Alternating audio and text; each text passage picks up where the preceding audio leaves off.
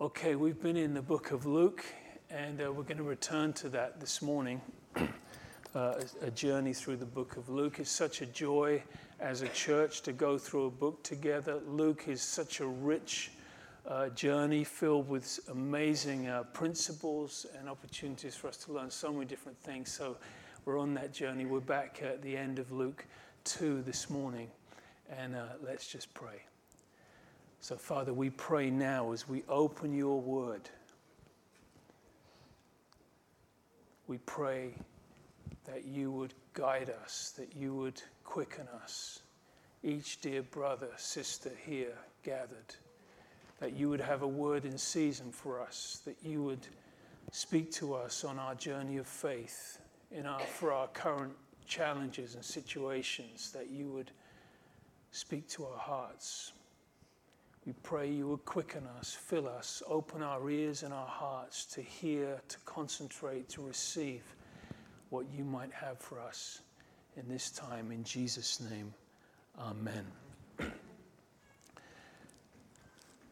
The book of Luke, particularly those first couple of chapters, focus in on these particular characters surrounding the birth of Christ. These characters, these people are believers. We could use the term remnant believer. For of course, many in Israel were not in faith. They were not waiting. They were not looking. They were not believing.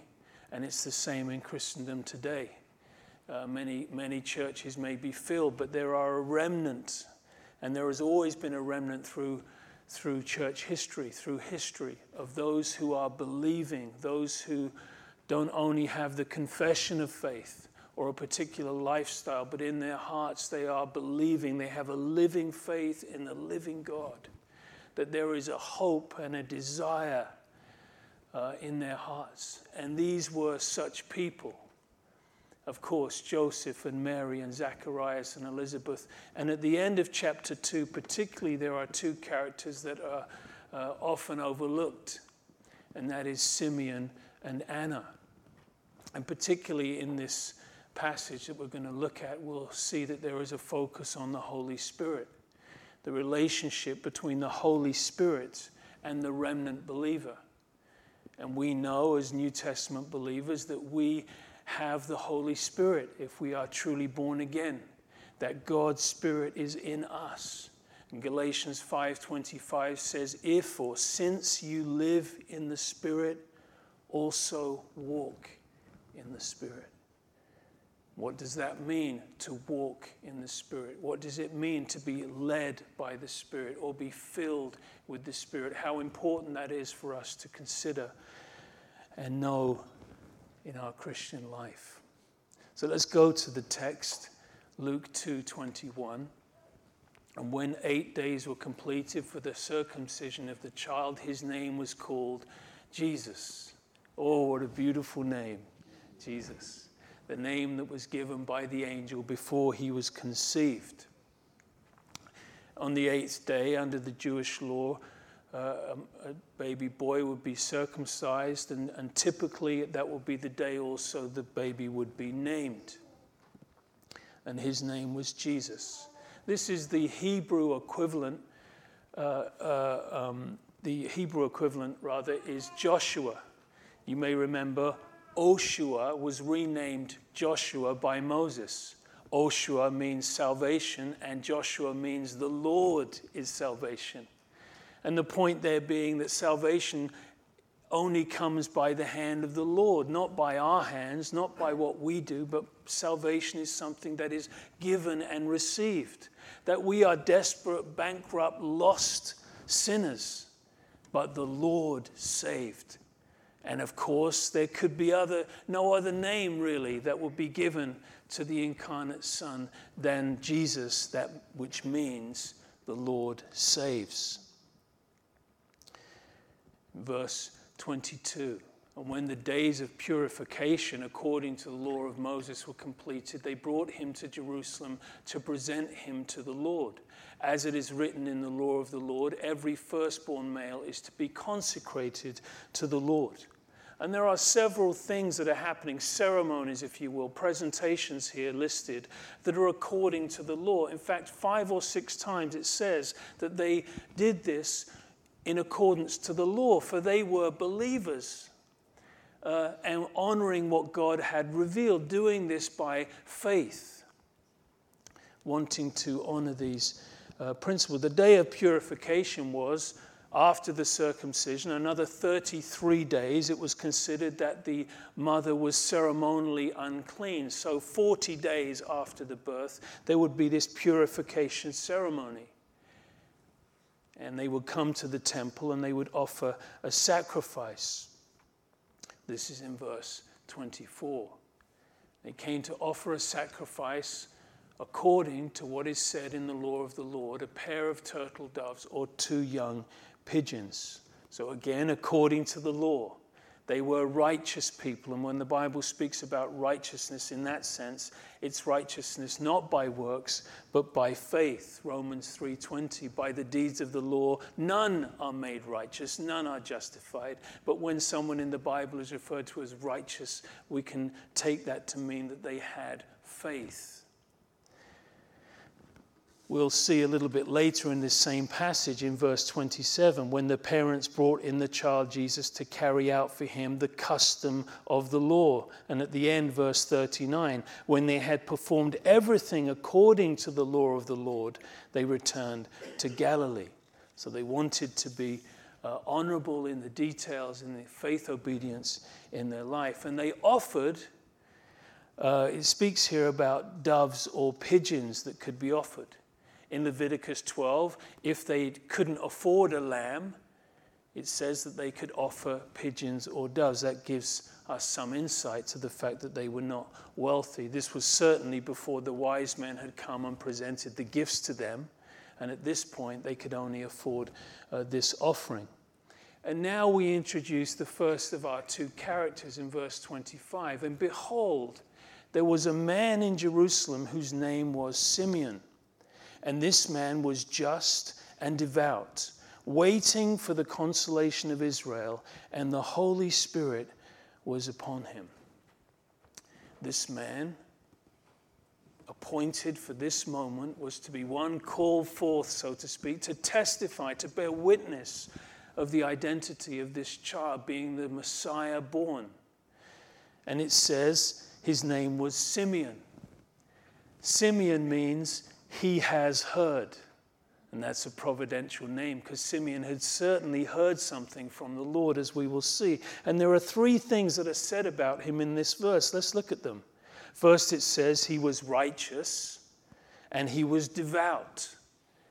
He was righteous, he had faith, and that righteousness was accounted accordingly. And he was devoted, or he was devout. In other words, he was not only saved by faith, but he had a living faith in the living God.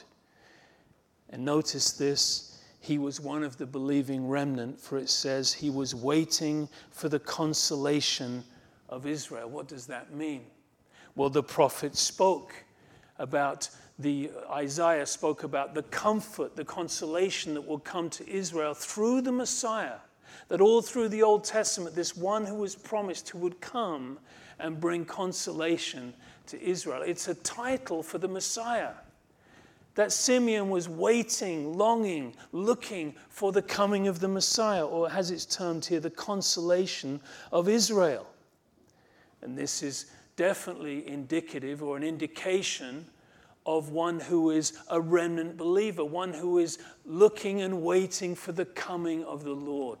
And that applies to those in the Old Testament and also New Testament believers. I remember once in Israel, we were in the square before the Western Wall, and we turned around, and up on one of the balconies it said, "The Messiah is coming." And I said, "Amen." I mean, he's already been, but he's coming again, right? We understand that. And lastly, it says, the Holy Spirit was upon him. And that's a beautiful phrase. It tells us in the next verse that it was revealed to him by the Holy Spirit. And in the verse following that, he came into the temple by the Holy Spirit 3 times.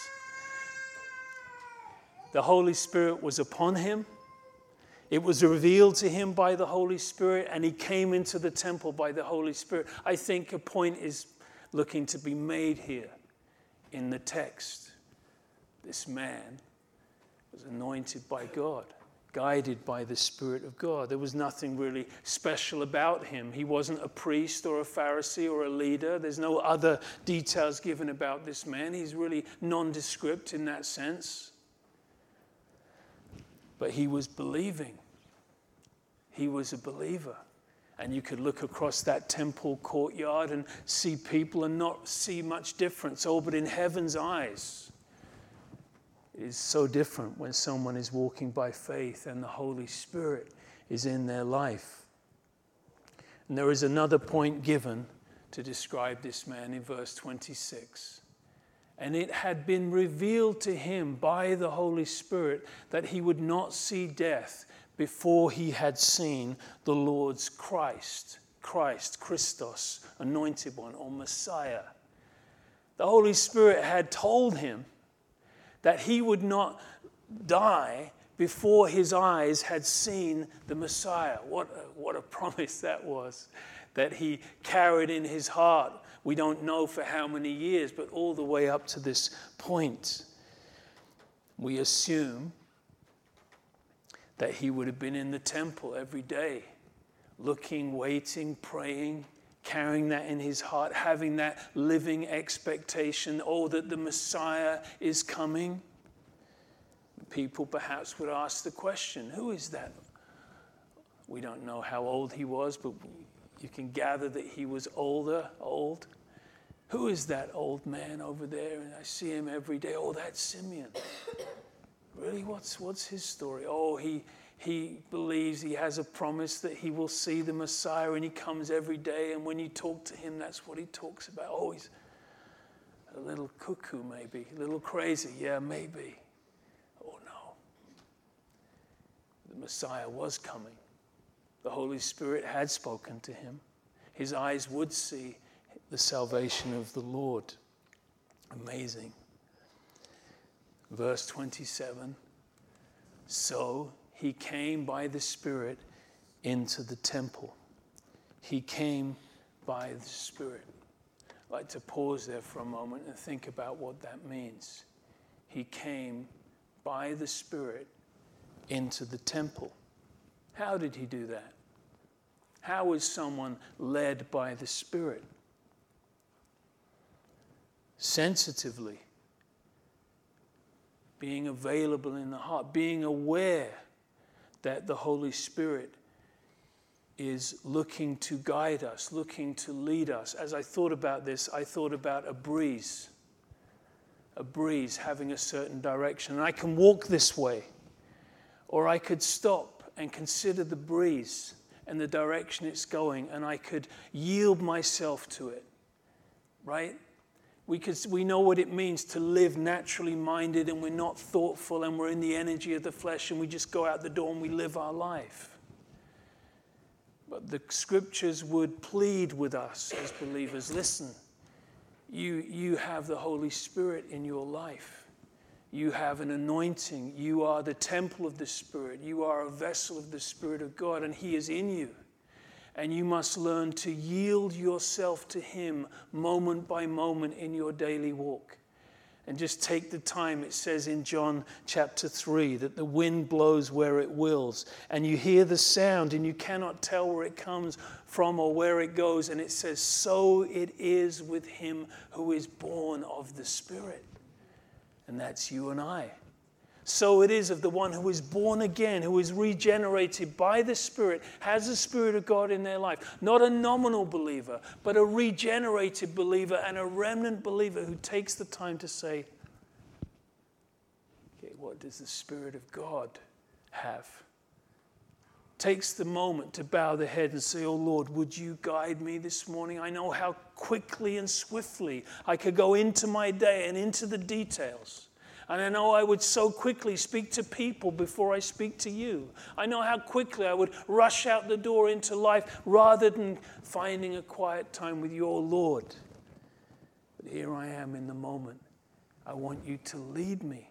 Because maybe you have a divine appointment for me today. Maybe you would bless me today in a certain way. Maybe you would use me a certain way. Maybe you would keep me, protect me, guide me. I want to be aware. I want to be awake. Isn't that what a remnant believer is? Someone who is awake to the spiritual reality of God in their life. And how easily a believer can become dull and become numb and become familiar. And we just live our life naturally and we know the songs and the creeds. But moment by moment being yielded to the Spirit of God is what we are called upon to do. Being yielded, I love that word. Here we say give way, right, when you come to a street. But in America it says yield. You yield. And we yield to the Spirit of God who is in us. That's a beautiful idea. It says in Psalm 143:10, teach me to do your will, for you are my God. Let your good Spirit lead me on level ground or in the right way. Let your good Spirit lead me, God. For I am so easily led this way and that way by other things, but I want to be led by you. Romans 8:14, all who are led by the Spirit of God are the sons of God. And sadly in Christianity today, when Christians think about the Holy Spirit, they think about it in certain ways, but they miss this simple, beautiful, daily, practical privilege that we have in our life. To be quickened, to be enabled, to be guided by the Spirit of God. So, he came by the Spirit, where are we? Into the temple. And when the parents brought in the child, Jesus, to do for him according to the custom of the law. And here is a divine appointment. That day when Simeon was being led by the Spirit, at that particular time, at that particular moment, he came into the temple and he met that couple and he saw that baby, and it was all beautifully guided and orchestrated by God. And he took him in his arms and blessed God and said, it doesn't say he said to Mary, do you mind if I hold your baby? I would suggest that, by the way, if a mother's holding a baby, that you don't just go and grab it. But you say, you might get wrestled to the ground. But he took him in his arms and blessed God and said. And in that moment, as he is beginning to realize what that moment means after all the years of waiting, we can imagine the joy that would flood his heart, the wonder and almost disbelief that the moment was here as he held this child, that the personal promise that he had heard was going to be fulfilled to him. But more than that, the consolation of Israel that he also was waiting for, that this was the answer for Israel. And more than that, through the Abrahamic covenant, to all of the world. The Savior was here and he held him in his arms. He had lived with a sense of expectation, longing, looking. It's evident as you read the passage. And I believe that waiting and longing and looking and living faith is what sets believers apart. For it tells us, I'll read some verses in Philippians 3:20, for our citizenship is in heaven. Hello? Our citizenship is in heaven, from which we also eagerly wait for the Savior, the Lord Jesus Christ. Don't you love that phrase? We eagerly wait. But I don't know if every person sitting in a pew in our country today is eagerly waiting like that? I don't think so. 1 Corinthians 1:7, eagerly waiting for the revelation of our Lord Jesus Christ. Eagerly waiting, it means to be fully expecting something with a strong desire. Titus 2:12, living soberly, righteously, and godly in the present age, looking for the blessed hope and the glorious appearing of our great God and Savior, Jesus Christ. Jude 1:21, keep yourselves in the love of God, looking, or this expectant waiting for the mercy of the Lord Jesus Christ unto eternal life. And Galatians 5:5, for we through the Spirit, notice that phrase, we through the Spirit eagerly wait for the hope of righteousness by faith. And this is what the church today is called upon to do. That through the Spirit we would be eagerly waiting and looking and longing. And it may not happen in our lifetime, but we should live with the hope and expectancy that it could and it may. Certainly, this is a mark of someone living in faith. And what does Simeon say? Let's go back to the text in verse 29. Lord, now you are letting, or now let your servant depart in peace, according to your word, for my eyes have seen your salvation. According to your word. What word? The promise that God had given him, that word. Now, in this moment, now I am ready. Now I can go, whether it's today or in a year's time. Now I am ready, for my eyes have seen your salvation. I have this moment sometimes as preachers and as Christians. You remember where you were when you heard a certain verse. And I remember preaching on this. I was a young preacher, and we went to this prison in the countryside in Hungary.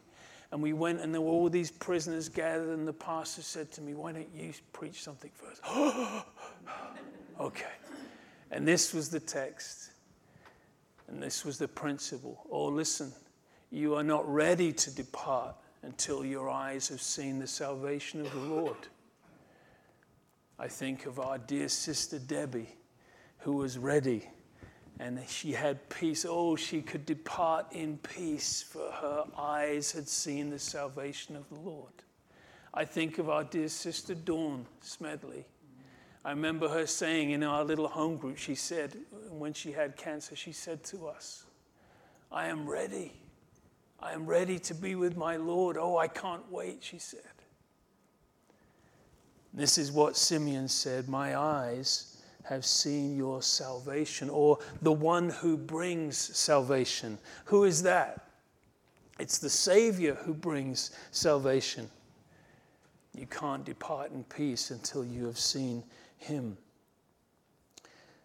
Simeon saw that, he believed, he had that blessed assurance. He didn't need to see this baby grow and the public ministry and the miracles and the cross and the resurrection. Oh, he knew and he believed.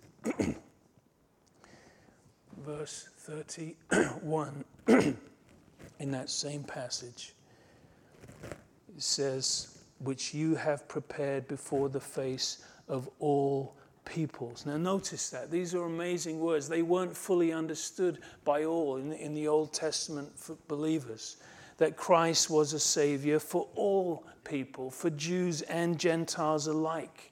Remember, the angel said to the shepherds, I bring you good news of a child who is born who will be to all people great joy, good news of great joy to all people. And in the Abrahamic covenant, that seventh part of the covenant says, it'll be a blessing to all nations.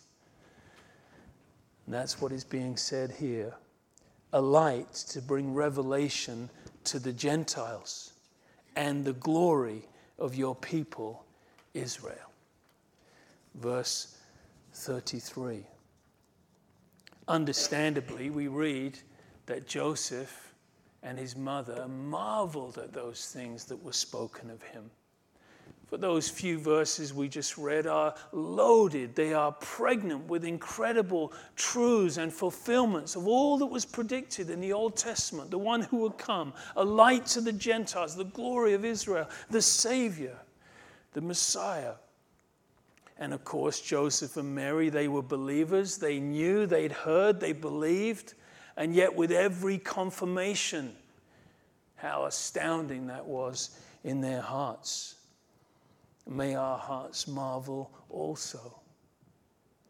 Verse 34, and then Simeon blessed them. With the child, he then turns to the parents and he speaks to them. And he said to Mary, his mother, "Behold, this child is destined for the fall and the rising of many in Israel, and for a sign which shall be spoken against." This child is destined from eternity past. Where is that? I think Revelation 13:8. He was the lamb slain before the foundation of the world. It was in the heart and mind and plan of God that the second person in the Trinity would become incarnate and become a man and become flesh, that he might die in our place and provide a way for salvation. This child is destined for the fall and the rising of many. In other words, Jesus, who he is, his name, what he stands for, is an ultimatum that is put before men, that he is destined to reveal hearts.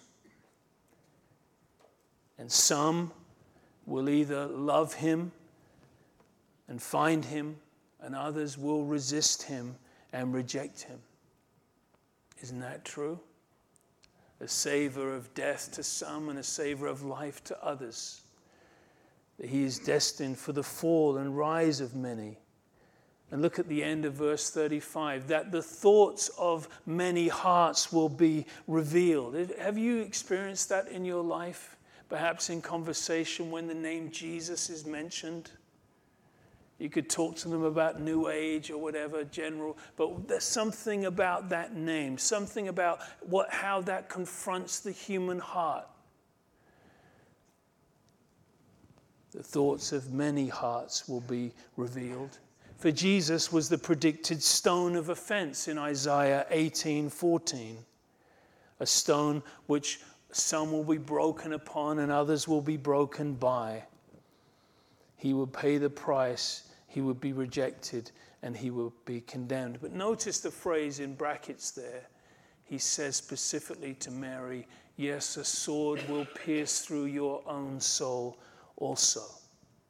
Here he takes note to say this to the mother of the child, to Mary, that the trouble and suffering and conflict that you will endure in your heart in this time as your child grows in the public ministry and the cross, there will be a moment, perhaps many, where there will be a piercing through your soul.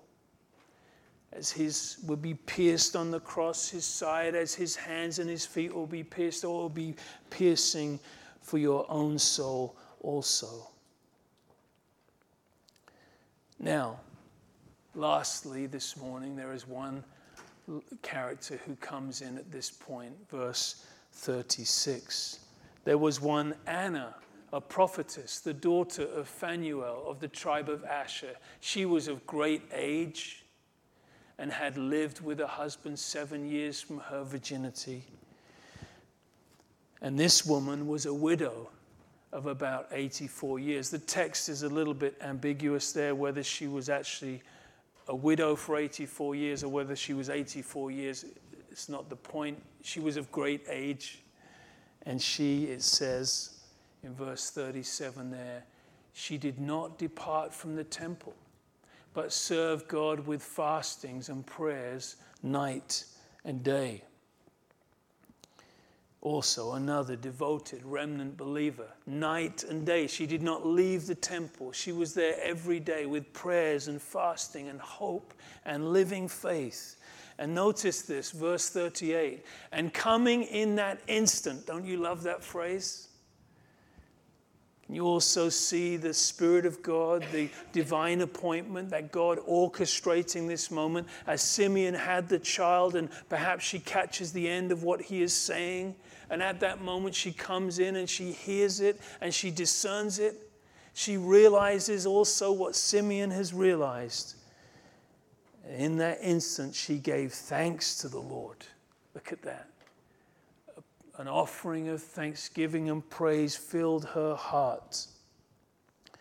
And look at the end of the verse. And she spoke of him to all those who looked for redemption in Jerusalem. Wow. She had seen, she understood, and she went and she spoke to people. All those who had hope, all those who were open, all those who would listen. She would speak to them about the Messiah who would come, or in fact who has come. We are in that era, she would say. It's happening.